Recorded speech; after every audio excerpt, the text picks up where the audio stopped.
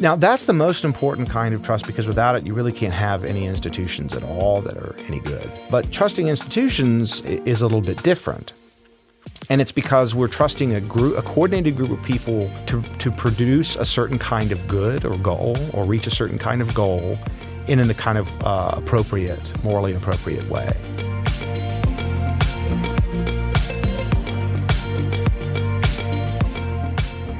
Welcome to the Acton Line podcast, a product of the Acton Institute for the Study of Religion and Liberty. I'm Gabriel Jaja, producer. Kevin Vallier, political philosopher and associate professor of philosophy at Bowling Green State University, joins Dylan Pauman, Acton's executive editor of the Journal of Markets and Morality, to discuss Vallier's new book, Trust in a Polarized Age. America seems to be falling into further hopelessness, divisiveness, and cultural decay. Yet Vallier sees things differently. He offers effective ways we can defend liberty, protect democracy, strengthen liberal economic institutions, and respect basic human rights. You can find additional resources in the show notes of this episode, as well as previous episodes on our website at acton.org/podcast. If you like this program, you can help us reach even more listeners by sharing it with a friend and leaving us a 5-star review on Apple Podcasts. We welcome your comments as well. Acton Line is available on Apple Podcasts, Google Podcasts, and Spotify.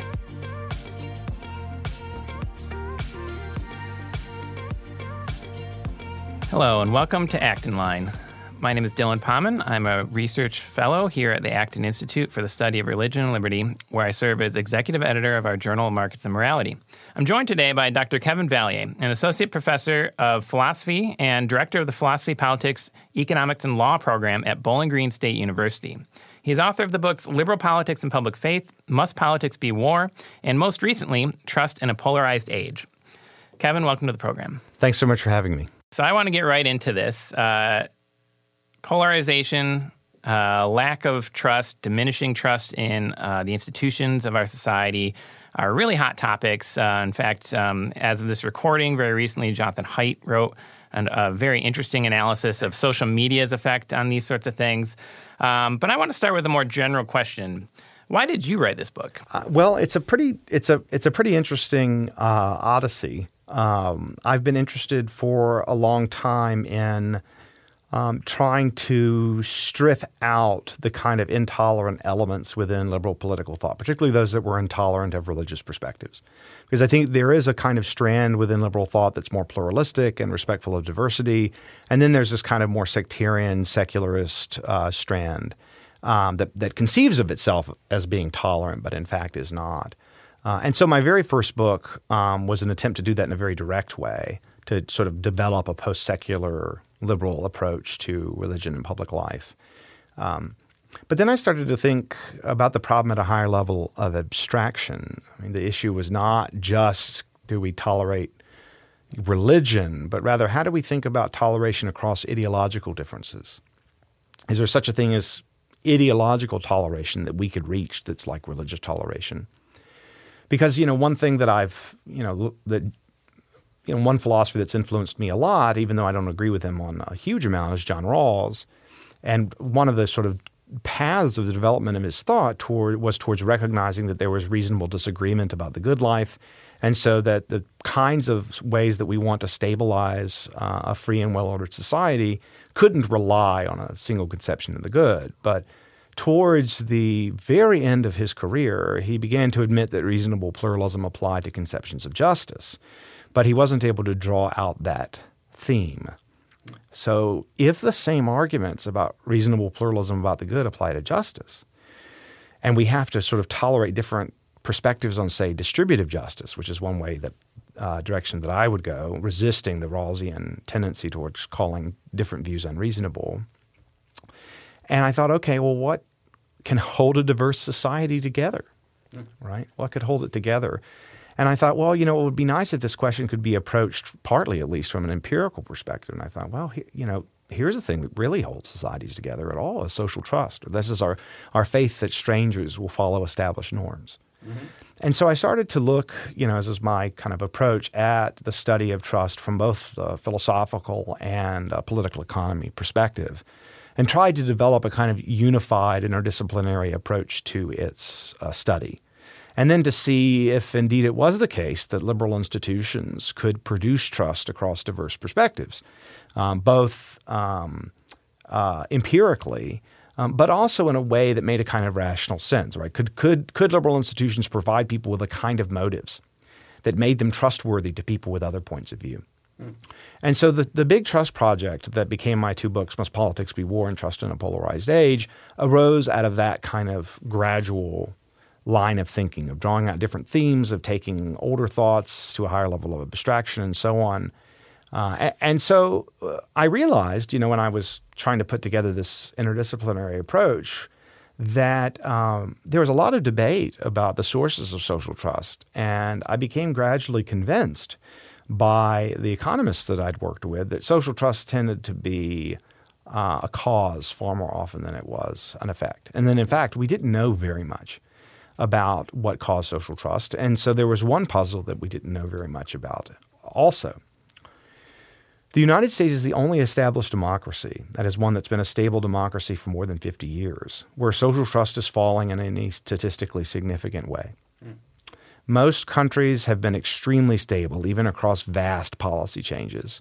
Some countries have become more socially trusting, but the only ones that have really fallen are ones that are recent democracies.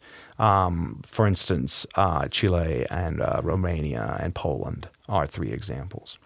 So I thought, okay, well, why is the United States different? I mean, what's going on? And some people say, oh, well, inequality leads to less trust. Well, but wealth inequality has risen, not crazily more in the U.S. than it has in other countries whose social trust hasn't budged. Said, okay, well, ethnic diversity. Well, but I mean, we've had ethnic diversity for a while, and we're better at tolerating it. So trust is falling even though our ability to ethically tolerate ethnic differences has increased. So, that didn't seem to be the reason. And so I started to puzzle together causes, and I thought, okay, well, what about political polarization? I mean, what if we're separating out into groups, and that's making it harder for us to sort of trust the generic person because, they might be a member of the bad group. And so I developed the kind of hypothesis that I wanted to try to fight back against in the book, which is what I called the distrust divergence hypothesis, which is that falling social trust and rising political polarization are playing into each other as a kind of feedback loop. And it's really not hard to see why this would be true in a general way, right? I mean, more polarized populations might have more trouble trusting the kind of representative individual. That less trusting populations are more likely to grow polarized because when they encounter disagreement, they'll be more likely to attribute it to vice rather than confusion or mistake.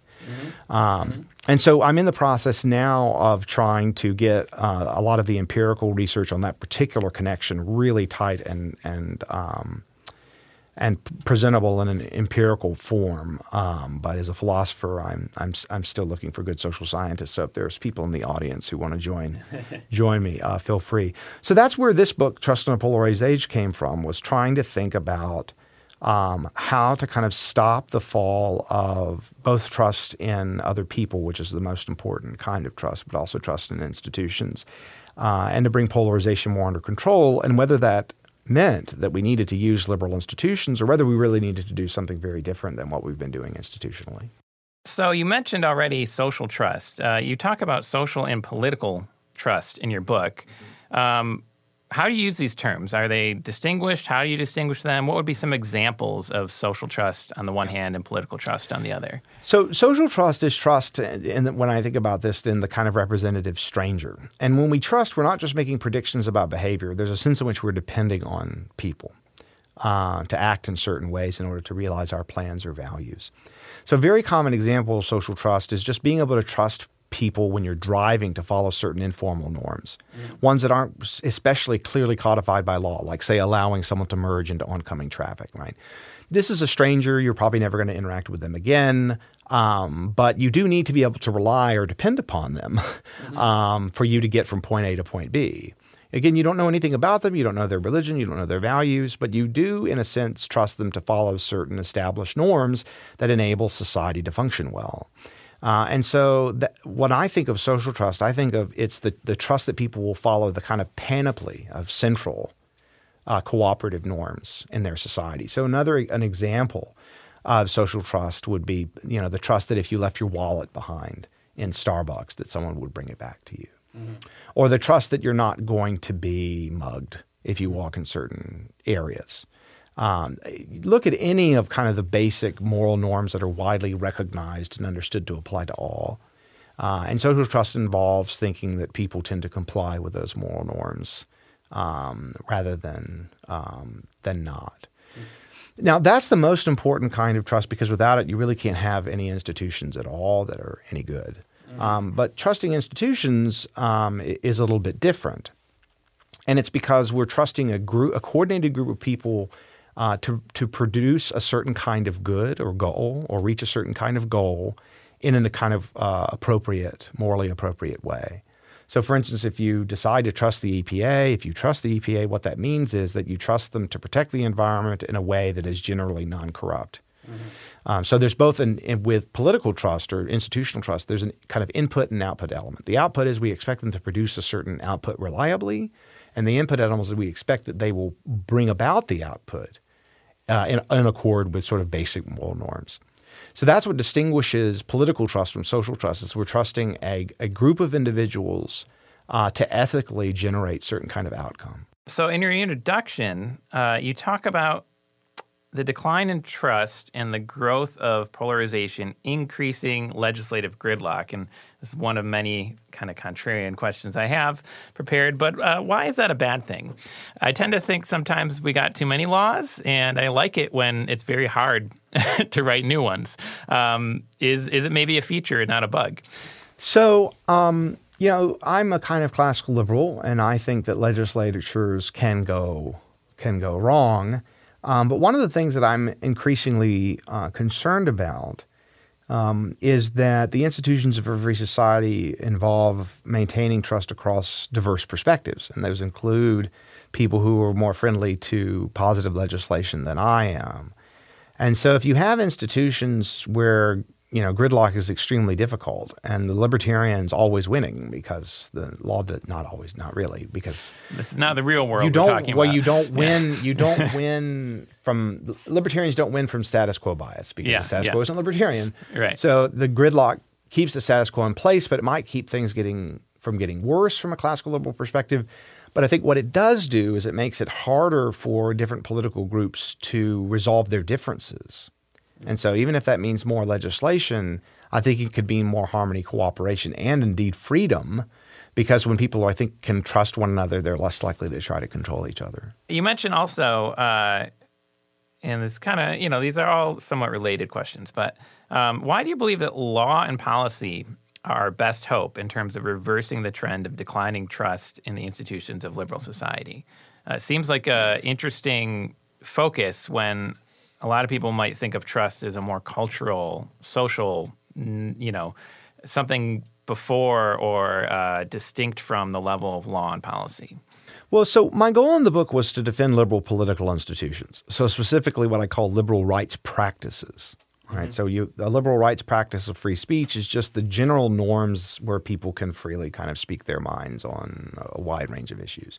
So the question was, do liberal political institutions help or hinder trust?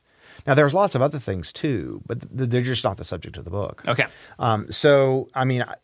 The truth is we don't really know how social trust is learned and transmitted. And one of my next big projects is working on a big Templeton grant with Christina Bicchieri at Penn, trying to look at the underlying sort of cognitive elements of social trust as they exist in terms of people's compliance or failure to comply with certain social norms in impoverished communities. So we're going to be looking at the relationship between social norms and social trust. And my hope is to try to build a theory of how social trust is learned and transmitted because we don't know.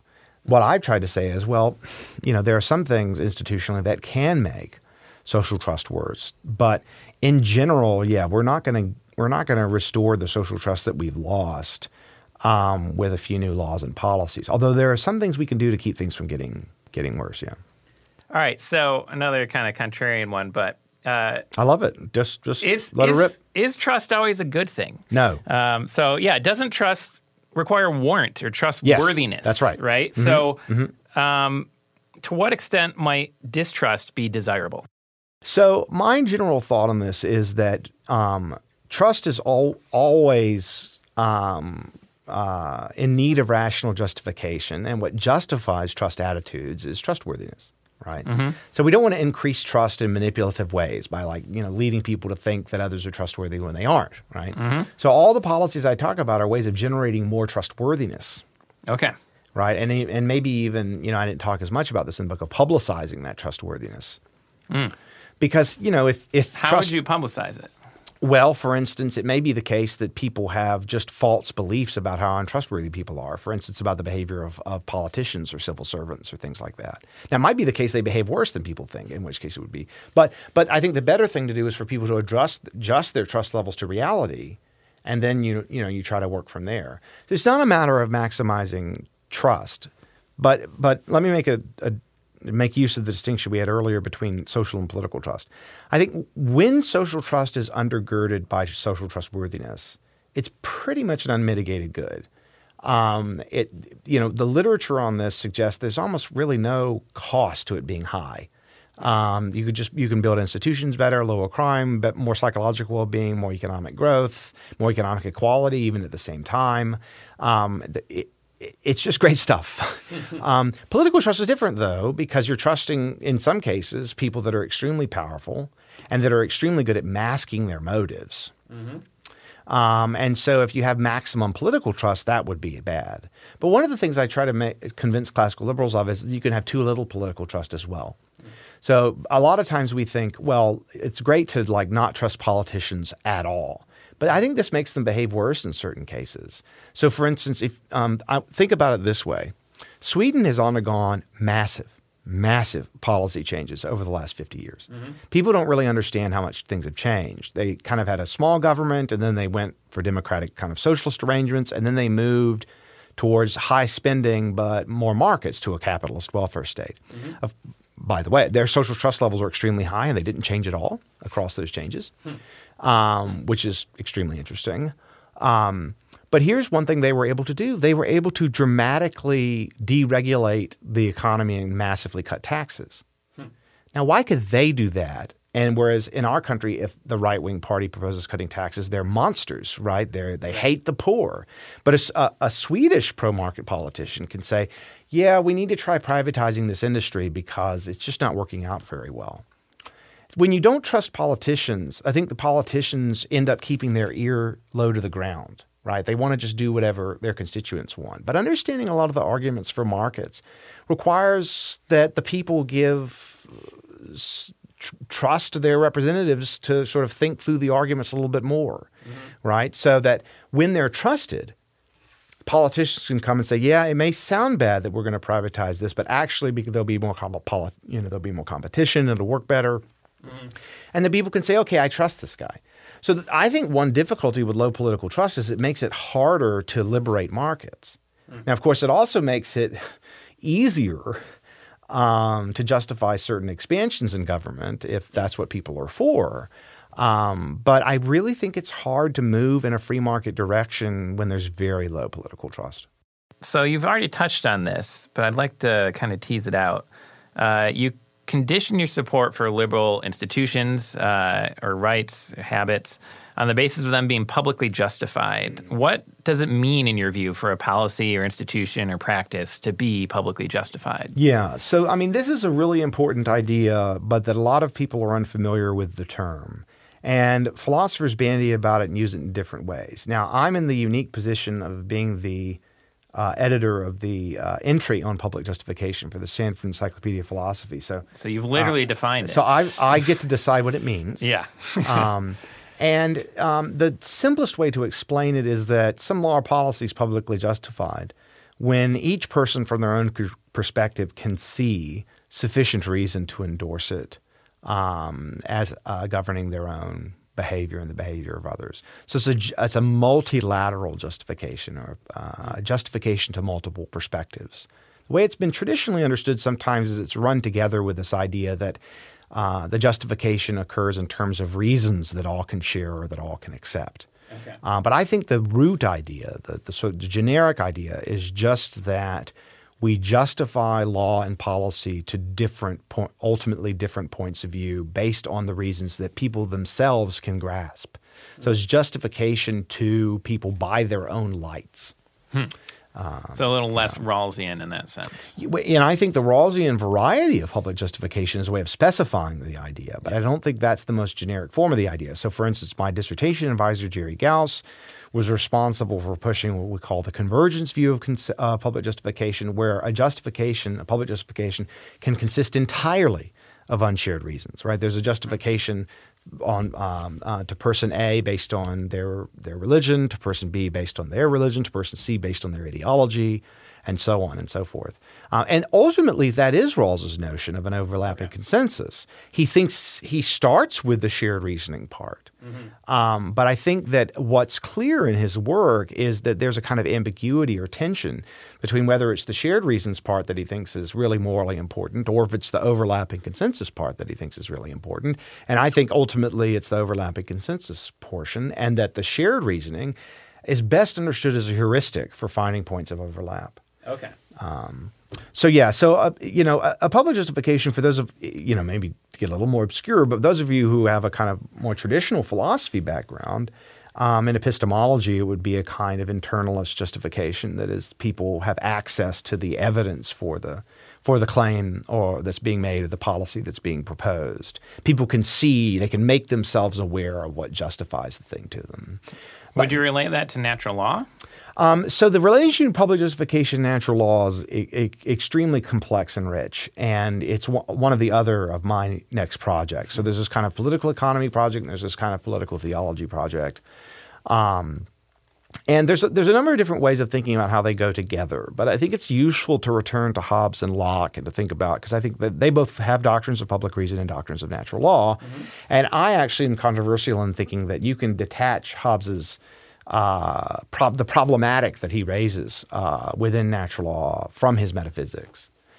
So you can say, for instance, that the questions he raises about the ambiguity in interpreting the natural law and the need for a common interpreter would apply to any metaphysical broader perspective. It's not specific to his materialism or whatever. Yeah, it would be kind of hard for Hobbes to expect everyone to believe that God is corporeal in order for his system to work. We could get pretty deep into why he has all this wacky theology in Book 3 and Book 4. But the issue in the first half of the book, and the issue for Locke in the second treatise, is that people have disagreements about natural law, and they have disagreement about how to apply it. And Hobbes has this distinction that I think to many people is obscure, but I feel like I have a view about what he's after. Is he says the natural law can bind in foro interno or in foro externo. Now, in foro interno is that the natural law binds the conscience, right? You grasp the natural law, and you think you're morally bound to abide by it. Not only say because it's in itself good for you to follow, but because you think also God wants you to follow it. So, and Hobbes allows, you can see it as beneficial, you can see it as a divine command, but that's how it binds in foro interno. But it also has to bind in foro externo. That is, and this is my sort of way of understanding it following Jerry Gauss, binding in foro externo is that we can hold each other to an interpretation of the natural law. We can say, look, we've agreed that this is the way to understand it. Now, in Hobbes' state of nature, my view is it isn't a moral free zone. The natural law still binds in foro interno. But there's no common authority to make the natural law by in foro externo. No social contract. Right. Yeah. And so the state of nature is not a state free of natural law, of morality. Absolutely not. It's just a state where there's no common interpreter. There's no voice of the reason of the public. Okay. And I think for Locke, it's the same kind of idea. Now, why does natural law for Hobbes lead to public reason? Well, there's a number of different natural laws that go in that direction about keeping covenants, but also not being a judge in your own case. And people underestimate how important this is. So because, of course, there's a natural law that you aren't to be a judge in your own case. That's obvious enough. That's clear in Scripture. That's clear from just reason, right? People tend to be biased, and so you want some sort of third party. But if you apply that logic to natural law, then there's this really fascinating way in which natural law is kind of self-effacing, because the natural law tells you to submit to a common judge about natural law, which actually that judge could actually be mistaken about natural law.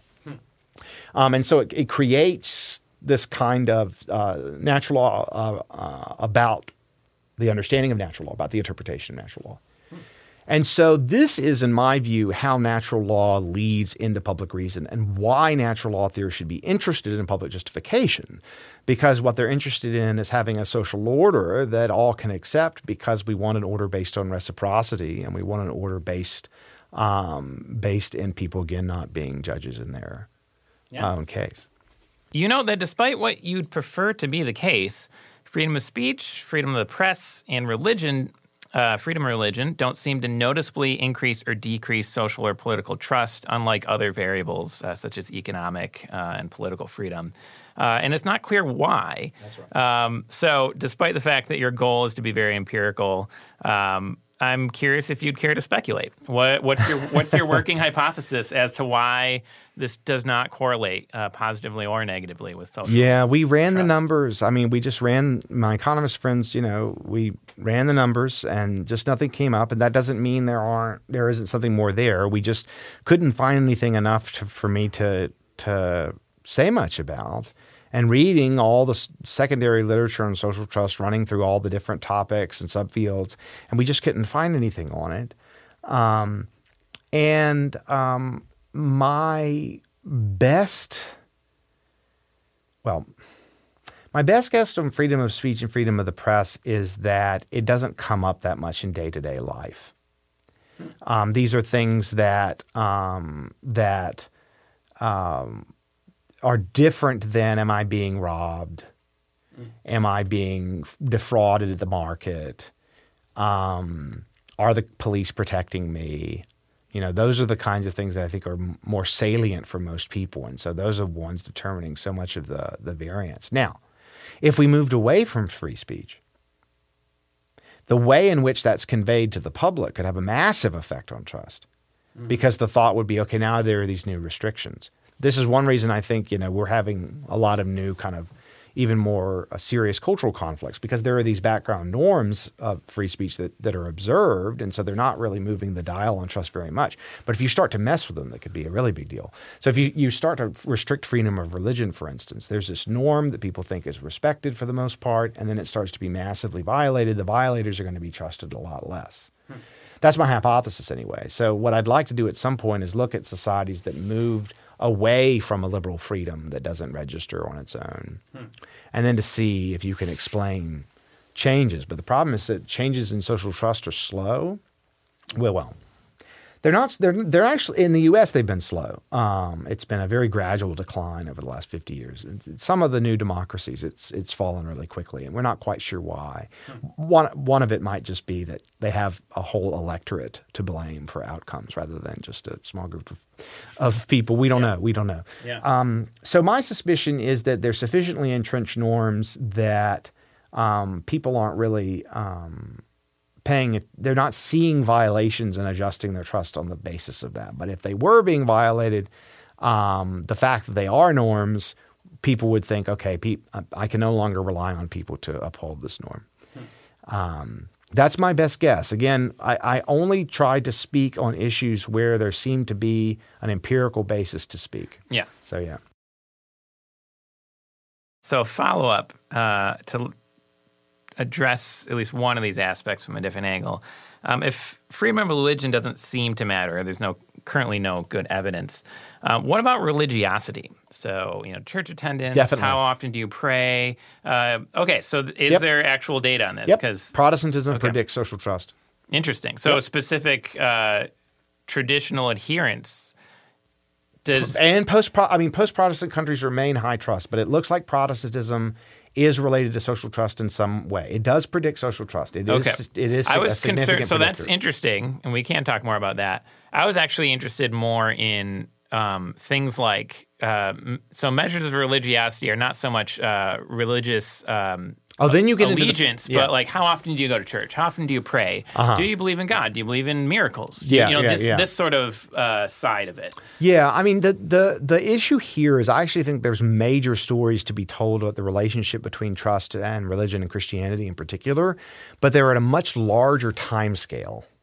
So here I'm very influenced by Joe Henrich's work, I could talk about his story about how Christianity gave rise to high social trust cultures. It's a very strange story, but it's it's one for which he has a great deal of evidence. So I actually think that Christianity has played a very important role in creating high social trust cultures. But yeah, I think those changes operate over centuries, and so they're not going to come up in the trust data, even if there's good, broader theories about their relationship. Okay. So yeah, I mean, I could talk about that issue for hours because I'm interested in the cognitive determinants of social trust. And I think there's a gene culture coevolution story that helps to tell. It also helps to evolve socially trusting institutions to have a very cold month. Interesting. Yes. So the weather actually matters. So Northern Europe tends to be more, although they tend to be more Protestant. So I don't know if you can disentangle those variables, but tend to be more. People have tried and have. Yeah. Oh, okay. Yeah.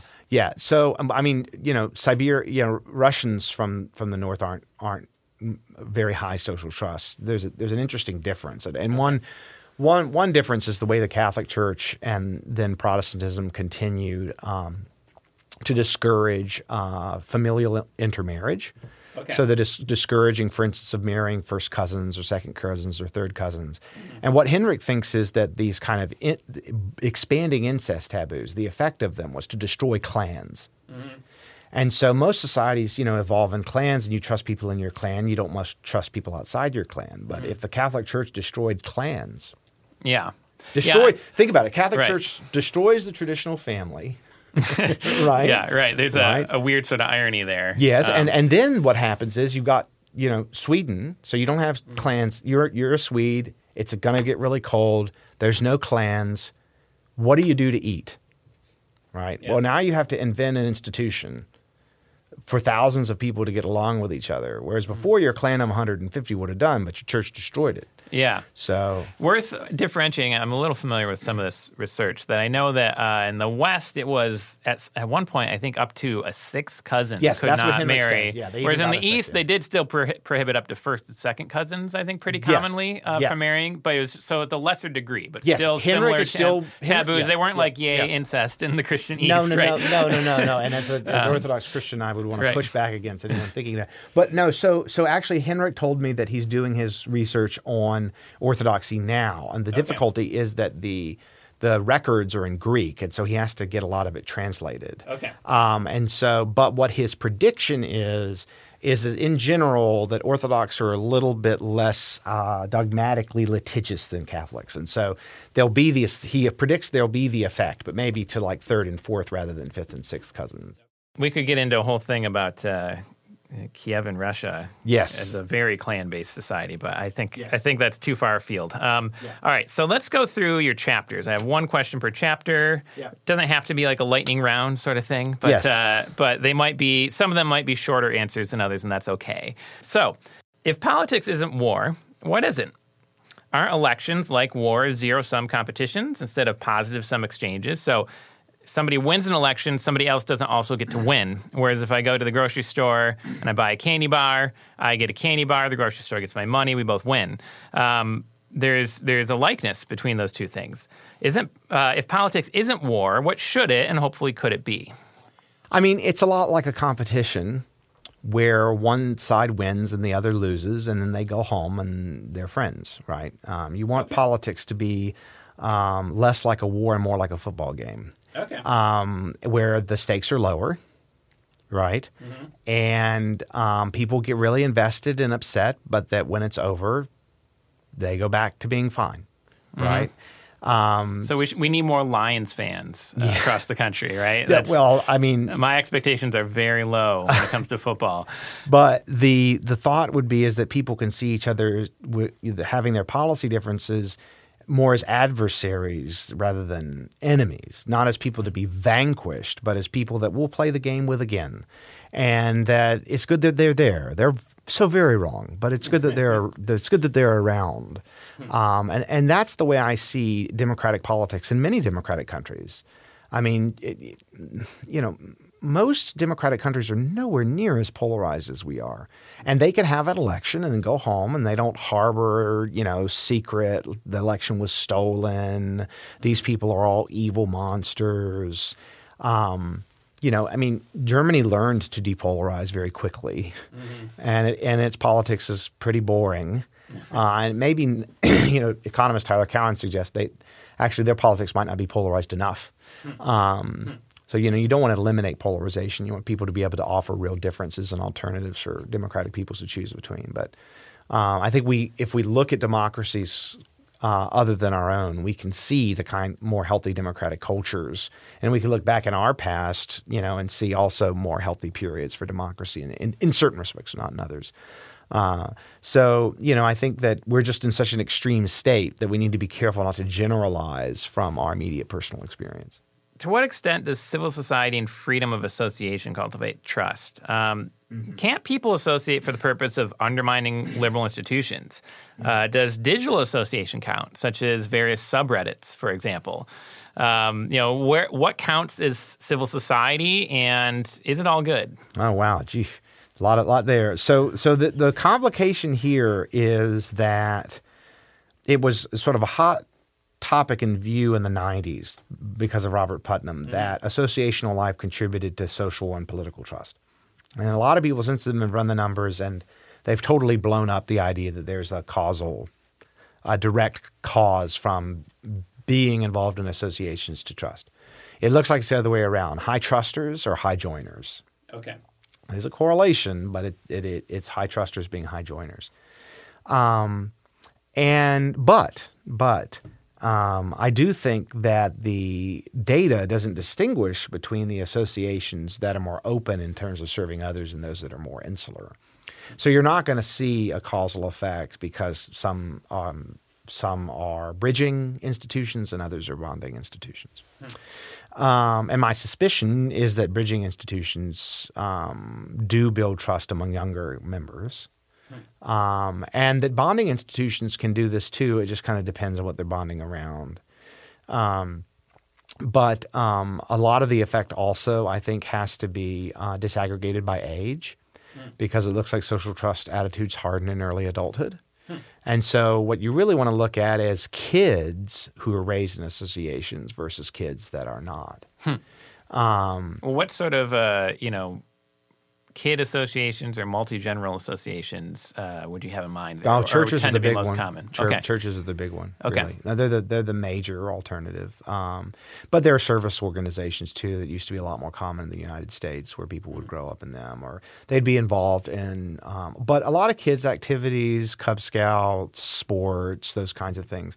Where when are you going to interact with and be on a team with someone of a different race, right? Well, probably in sports and school.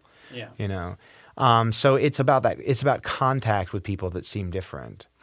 So I do think association does tend to produce more trust under conditions where there's a certain level of contact with diversity among younger people and that the contact experiences are positive. That's what I feel confident saying. So it's interesting that religion comes back into play in terms of associational society. Yeah. Maybe not necessarily the freedom of religion itself, but to the extent that people participate in it actually does matter. Yes. Okay. I think a lot of people would agree, or at least a lot of people listening to this podcast would agree, that market economies require some level of social trust. Yes. But how and to what extent do they encourage it? Aren't places like Boris Yeltsin's Russian Federation counterexample to the do commerce theory that if people are just out there exchanging, they're going to learn to trust one another and things are going to get better. In Russia, you had very low trust. They sort of got a more market-friendly economy. It's still very far from that, but they ended up with cronyism, oligarchs, still not a lot of social trust, a lot of corruption. To what extent is this true? Is there any limit to it? The Russia case is very difficult because you essentially obliterated commercial skill in Russia because you had communism for 80 years. Right. In Eastern Europe, you had communism, and China, you had communism for about half that period of time, right? And so people didn't forget how to transmit the ability to run basic commercial enterprises. So Russia's a really weird example because it was so ferociously anti-capitalist for so long. And so I'm disinclined to generalize from it. Another problem is that communism is one of the few things we know destroys social trust, because what communist regimes do is they pit strangers but neighbors against each other. And so you can look at East Germany even today still lags pretty far behind West German social trust. But it's very clear in the data. Communism is terrible for social trust. So for instance, at the end of before German reunification, right in 1989, about 1 out of every 20 East German adults were members of the secret police. So you literally didn't know who you could trust. Right. Yeah. And so another thing is that communism is just disastrous for social trust. So you shouldn't expect for a communist culture to just like bounce back like that. So I don't worry about Russia as a contradiction there. I also think, the highest trust countries, it's not a coincidence that they tend to have free markets. Now, they may have high tax rates, but that's different than having deregulated markets. So Sweden's, when you look at the economic freedom scores and you remove tax rate, they're really, really strong. That's one of the main places they get dinged. But that's more something government does. The market interactions are, can you go in and have a reliable exchange? Can you trust that the product is any good, and so on. Another thing, going back to Henrik, is one of the big counterexamples to Henrik is that there's high social trust in maritime centers outside of Western Europe. So the sort of the ports where people are interacting, cross-religiously, looks like some of those areas are higher trust. And I think that helps the do commerce thesis, is looking at social trust in maritime zones or big trading, shipping cities and so on. You talk about social insurance and welfare rights as positive. They're liberal institutions that cultivate trust. But the administrative state is a bad thing. Or at least you talk about it as a bad thing. Yeah, that's kind of where Hayek is on this. Yeah. So to what extent in the American context are those two things separable? Isn't big government necessary for a generous welfare state? So I think that what you see from the transformation of the Nordic governments is that at least high trust countries can considerably streamline what their governments are doing. So for instance, one of my co-authors, Andreas Berg, has an account of how basically the Swedish pension system works. It just operates by a series of extremely simple rules. And a lot of our social programs that aren't means tested do too. I mean, Social Security, people don't say the stuff about the Social Security office that they say about the DMV or that they say about the IRS or that they say about, local welfare offices, right? I mean, it is possible to run government programs just in accordance with very, very simple rules. And if those institutions actually provide a kind of safety net where people don't have to worry about their economic security, I think that's something that really does move trust in government, is that people feel like government policy ensures that they're not going to endure some absurd, pointless risk for no reason. And this rubs a lot of classical liberals, get a little worried about this. But the truth is, I think one of the biggest reasons most people aren't classical liberals is that classical liberals are weird and being unusually uncomfortable with risk. And willing, eager about innovation, eager to roll the dice, and I think that's an evolved trait within market societies. So I think classical liberals are just like very cognitively distinct. I think it's extremely important to have lots of classical liberals in any culture, precisely because it's good to have people with high risk appetites. But most people just don't have that. And the welfare state really does help people feel that the basic rug of their lives isn't going to be pulled out from under them. Would you include American bankruptcy law under this rubric? Because it strikes me as this is something historically we've been very good at, but nobody thinks of it in these terms as, one of the pillars of our welfare state is our bankruptcy law. But it exactly does that, right? It allows you to take the risk without risking your entire life. I mean, in some cases, you might lose your livelihood, but you're not going to be like starving, right? And you're not going to be in a debtor's prison. Yeah. Yes. Exactly. Okay. Yeah. I mean, I think what's going to matter for trust is two things. One, that people feel economically secure, and that they causally attribute it to some human institution. Now, a lot of people aren't paying attention on bankruptcy laws, and so that may not move the dial in terms of trust because it has to be perceived. But if it were to go away, then people would notice very quickly. And so I do think it probably does help to sustain trust where people feel like, okay, bankruptcy law went away for 5 years. That was terrible because people stopped taking risks, and those that did went, or whatever, couldn't drop the debt. So yeah, I think also the welfare state can include privately financed and provided benefits, right? Like it doesn't have to be the case that to get more trust in society or whatever that the benefits have to be dispersed in a bureaucratic context, right? I mean, you could have school vouchers, for instance. I'm not talking about the welfare state being government providing direct benefits, just rather that there exists a safety net. Right. But if a lot of it's privately provided, that's actually to the good in my mind because it helps trust in another way by promoting economic growth. Although, economic growth helps institutional or political trust, but not social trust. What is egalitarianism? Why wouldn't people trust each other more if they were all equal? So when I talk about egalitarianism in chapter 6 of the book, what I mean are regimes to the left of welfare state capitalist regimes. So welfare state capitalist regimes, I understand, is they do redistribute wealth in order to reduce poverty. And they do it to some degree to compress inequalities, but really only if we think they're going to threaten, say, democratic functioning, right?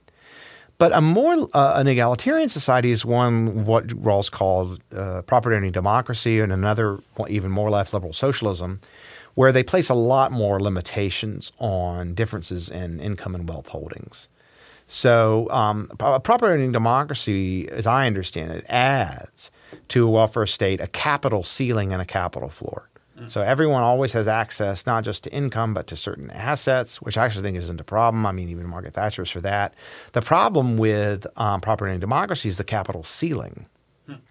Is that some people aren't allowed to own lots of capital. And one of the problems with this is that it sort of destroys a lot of the ability of the stock market to signal profit opportunities because you can't hold lots of capital. The government just taxes it away. And so so the thought here is that it's going to really hurt growth. It's going to involve a lot of coercion because people are going to sort of always be wanting to try to do better.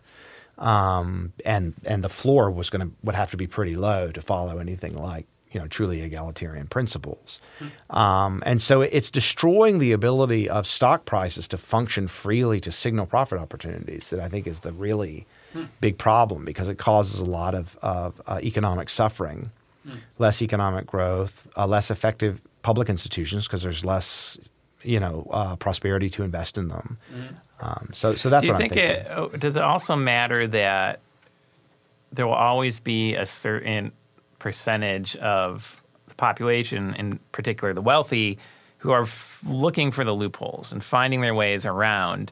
So one of the problems with a wealth tax, which has been recently proposed, for example, is that I think something like 15 European countries tried it, and at least 9, if not more of them, within 10 years abandoned it because they had to carve out so many exceptions because people were like, wait a minute, you're going to count my house, or whatever, that it either didn't bring them revenue or people just found a way to navigate all the exceptions. And then you actually have this perception of someone who is an obvious exception to what is supposed to be the wealth cap. Now people are going to be immediately suspicious of them, less trusting of them. Yeah, no, I think the more rules you have, the more opportunities for violations you have. And the more opportunities you have for people that are systematically really good at violating the rules. And this is another reason I think that communism is so bad for social trust is you have all of these controls, but then people who flagrantly violate them. And so you think, no, my society is completely corrupt. And one of the things we know is terrible for social trust is the perception of corruption, particularly in the legal system. If you feel like you can't trust the police and you can't trust judges, it looks like that's a proxy. You think, wow, these are like the upstanding members of my community. Like I can't trust anybody. If you have people who get away with violating the rules, and it's a particularly identifiable group, that's very, very, very, very problematic from a trust perspective. You trigger people's sense of unfairness and suspicion just pops right up. It's sometimes said, in a way that's become a meme or a cliche, that the United States is a republic and not a democracy. Conversely, for some, anything that's less than direct democracy is undemocratic. Of course, those perspectives might be easily dismissed in terms of popular rhetoric, but isn't there some truth to the idea that the U.S. Constitution was designed specifically to limit democracy, since the worry at the time was of the danger of factions and the tyranny of the majority in direct democracies? How do you define democratic constitutionalism in light of that, and how does it relate to social and political trust? Yeah, so when I think of democratic constitutionalism, I'm thinking of sort of these entrenched rules about how we make rules. And there's two sets of constitutional rules that matter. One are rules for choosing officials, and then the rules that officials you have to follow to choose law and policy. And these rules can be both permission rules or prohibition rules, right? Who can and can't run for office? When can and can't you contribute? When can and can't Congress make a law, right? So democratic constitutionalism isn't that Congress can make any law at once. There's still what I call liberal rights practices that are publicly justified such that they merit constitutional protection. Democratic constitutionalism is democratic choice within the span of liberal rights in an ongoing and stable and publicly perceivable way, so that follows a kind of rule of law where the rules are stable and well known for how the portion of things over which we make democratic decisions are indeed made democratically. So when I think of the founders, placing limits, one of the big things they're trying to do is protect basic liberal rights. And of course, I'm totally on board with that. But it's also the case that I do think that it is probably better for social cooperation, given the speed at which economic circumstances can change now, for legislatures to be able to respond more quickly than the United States legislature is able to respond. And it's important to remember that just because we allow legislators to legislate a bit more easily doesn't necessarily mean we're going to have government explode, right? With plenty of legislatures, where government consumes a little bit more GDP than ours, but they can move a lot more quickly. It doesn't necessarily mean we're all of a sudden going to have big government if we don't have this, for instance, the Senate filibuster or something like that. Okay.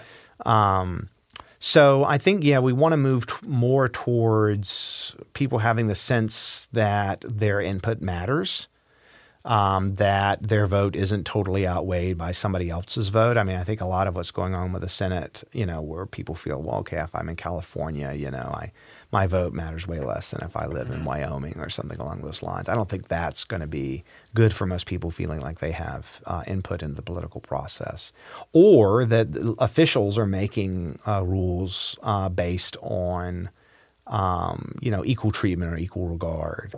So I think when, politicians are seen as playing favorites, democratic constitutionalism is partly about preventing politicians from playing favorites. I think it can be very, very bad for trust. So preserving impartiality built into the rules of the democratic order. But also that people feel they have input. So it has to be democratic, but also the rule of law. So moving to the next topic, I believe the last one, elections, of course, are essential to any democracy, but even trust in them has eroded in recent years. At the same time, there's been increased push to circumvent the legislative process by means of ballot proposals that put the power of state constitutional amendment, for example, in the hands of voters rather than their elected representatives. Do elections always increase trust, or are there some things for which elections might actually undermine it? Oh no, I think one of the most interesting things about studying social trust in new democracies is it might be the case that, the reason that social trust collapses here and there when a country transitions to democracy is that holding an election, now you realize that there are all these people that disagree with you, that they voted for someone that you thought was terrible, and so maybe you can't trust people as much as you thought. So that's possible. I also think, though, that there are a lot of different ways to run elections, and some will produce more trust than others. So, for instance, we rely way too much on primaries, which allows very extreme, suspicious people to choose the general election candidates, and then that leaves centrists and other people feeling sort of disaffected, like, why the heck are these my choices, right? And I think we should basically abolish All primaries. Okay. I think parties should choose their officials and put them up for elections. Well, they used to, right? Yes. Yeah, and they still do in lots of cases, but in most democracies there aren't these kind of rigorous primaries. They don't make things more democratic because they give control to kind of extremely polarized ideologues. I'm curious if that's not universally true. So I think in 2016, that seemed to be the case with the Republican Party. In 2020, it seemed to be the opposite with the Democratic Party. I saw about 15 extremists and one squishy, milquetoast, kind of moderate old guy. And because of their primary system, you had not Biden win, but as soon as they got to the South, he just swept through. And because of the way their primary system is structured. It's because the party elders swooped in. It's because Clyburn said, look, we got to beat Trump. We're not going to go with Bernie, right? And it's because Obama called up Buttigieg and Klobuchar and said, "Hey, get out of here. Stop. We'll give you a position somewhere. Maybe we'll work it out." Okay. No, it's because the Democrats actually aren't as bound by primaries that they were able to avoid these more extreme figures. No, I think party elites, the old backroom deals, are actually better than what we do now to have trust-building elections. And you may say, oh, well, it's corrupt because the backroom people – no, what matters in basically every democracy is that you put up different – parties play a real role in actually shaping opinion and saying, look, you're a member of the party. We're trusted members of the party. We're going to put somebody up. If we don't like them, we're going to move them out. Yeah. And people can choose between them, and there's no decrease in there's no evidence that having primaries increases trust. And so I think that what really matters for elections is people feeling like they have input and that they can at least kind of stomach the candidates. So yeah, there are different ways to do elections, and I think it's pretty clear that some of them will build trust, but others could undermine it. So you have to be careful about what kind of election. Yeah. In your epilogue, you claim that people need to adapt an attitude of humility toward their political opponents. But how do people do that? Is there any data on humility? Yeah, what I say at the end is, I get, you work hard on a book, you get to give your sermon at the end. That's one of the privileges of it. What I actually am increasingly of the mind of is that, yeah, just telling people to kind of be more humble is not enough. I mean, would help if we had it, but I mean, how do people actually acquire humility in this way?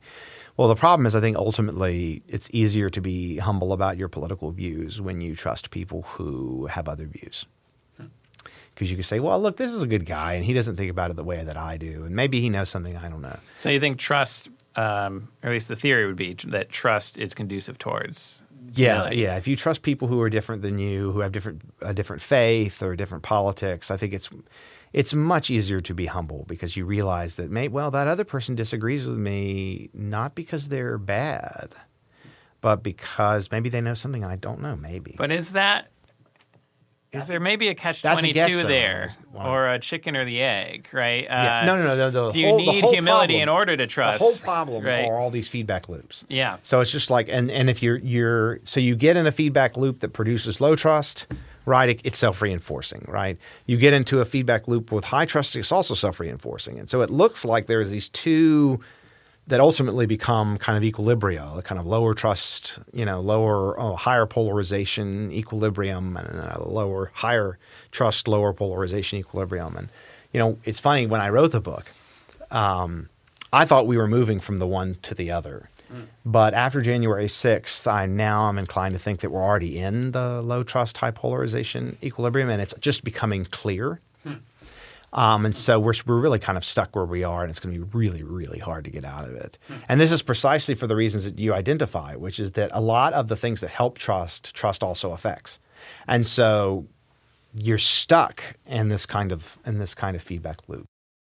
All right. Your next book, from what I understand, is going to focus on religious anti-liberalism. That's right. Perhaps Catholic integralism in particular. Yes. Yet this current book is more philosophical and practical. It doesn't offer a specifically religious perspective. Do you have any specifically religious basis for your support for liberalism and liberal institutions? To what extent does your own personal religious perspective inform your work? Oh, in a massive way. It takes a little while to unravel it, but let me just try to do it for your listeners quickly. I have an expansive view of the ministry of reconciliation. And it's not just about preaching the reconciliation of God and man, but about preaching the reconciliation of us with one another. Because one of the consequences of being reconciled with God is that we can be reconciled to each other, and that God can bring us all into an eternal embrace, a kind of great drawing near to one another, which is the way I kind of perceive eternity, is not only each person growing closer to God, but closer to one another. And so when I think of the ministry of reconciliation on earth, the question is it limited to bringing people into the church? But what if we know that some people are never going to enter the church? What does reconciliation with them look like? And I think the best thing it can be is to try to form certain kind of relationships with them, cooperative relationships, and particularly relationships of trust. And so the way that we exercise the ministry of reconciliation is not by utopian politics, revolutionary vanguardism, hyper-partisanship. It also isn't acquiescing in injustice or anything like that. But it is a sort of constant burying the hatchet. And that's really how I think about sort of my Christian perspective that leads me into sort of public reason and this kind of moral politics, but that isn't a kind of view that says that morality, all of morality should be built into politics. Because ultimately what we can expect in a fallen world is that we can achieve a certain degree of reconciliation, that democracy, liberal rights, and markets are ways in which that we can be reconciled with each other despite irreconcilable differences. And so I have a piece on this in Social Theory and Practice called Christian Reconciliation Through the Public Use of Reason. This is my first essay in political theology proper that I've published. Is that open access? Your listeners, if they're students, they can get it through through their libraries easily. Okay. And if anyone wants to email me, I'll happily share one. So I'm starting to think of it in the following way. So let's take a toy Aquinas and a toy Augustine model of political theology. Because a toy Aquinas is that we can embody the whole religious truth in politics, right? That we can have the unity of the sort of secular and religious power in order to promote the whole common good, both the earthly common good of the community and the eternal common good of corporate union with God, right? So, politics is morality, right? Mm-hmm. But then we take the toy Augustinian approach, and the toy Augustinian approach, kind of the Niebuhrian read, is that, politics is war, it's just a contest of power, and that's all we can expect of it because of sin and the pervasiveness of sin. And I think the toy models are wrong, but they both are correct about one thing. The toy Augustine is right that sin greatly undermines the capacity for moral consensus, and that means a lot of politics cannot be expected to embody the whole moral truth in politics. Aquinas could only get away with thinking about this, of living in the parts of Europe that he did in the time that he did, because of the extraordinary unity between Pope and Crown that existed, particularly in 13th century France, which is unparalleled at almost any other time in human history. The relationship particularly between St. Louis, right, King Louis IX, and Clement IV, who was the Pope and part of that time and his former advisor. So I think Aquinas is kind of, and Augustine are looking up at their institutions, and they're like, this is how institutions are, right? Augustine sees collapse, he sees conflict. Aquinas sees harmony, he sees harmony. And my view is try to in between, to say, look, there's always going to be disagreement and dissensus, so we can't embody the whole moral truth in politics, but we shouldn't acquiesce in a modus vivendi because we have this capacity to trust people who are different than us. Look, we can look around, we can see it, there's plenty of evidence of it, it's studied. And so the right Christian approach to politics is sort of somewhere in between a pure power model and a pure morality model. And that's the kind of view that I want to be working out with time. Our guest today has been Kevin Vallier. Kevin, thank you for joining us on Act in Line. Very, very glad to be here. Thank you. As always, thank you for listening. Our team loves putting this podcast together for you. It's encouraging to hear from our listeners. Feedback is incredibly important to us because it lets us know what you'd like to hear more of, including the kinds of topics you're interested in most. If you have comments, feedback, or ideas for a show topic or interesting guest, you can email our team at producer@acton.org. Until next week, for Act in Line, I'm Gabriel Jaja.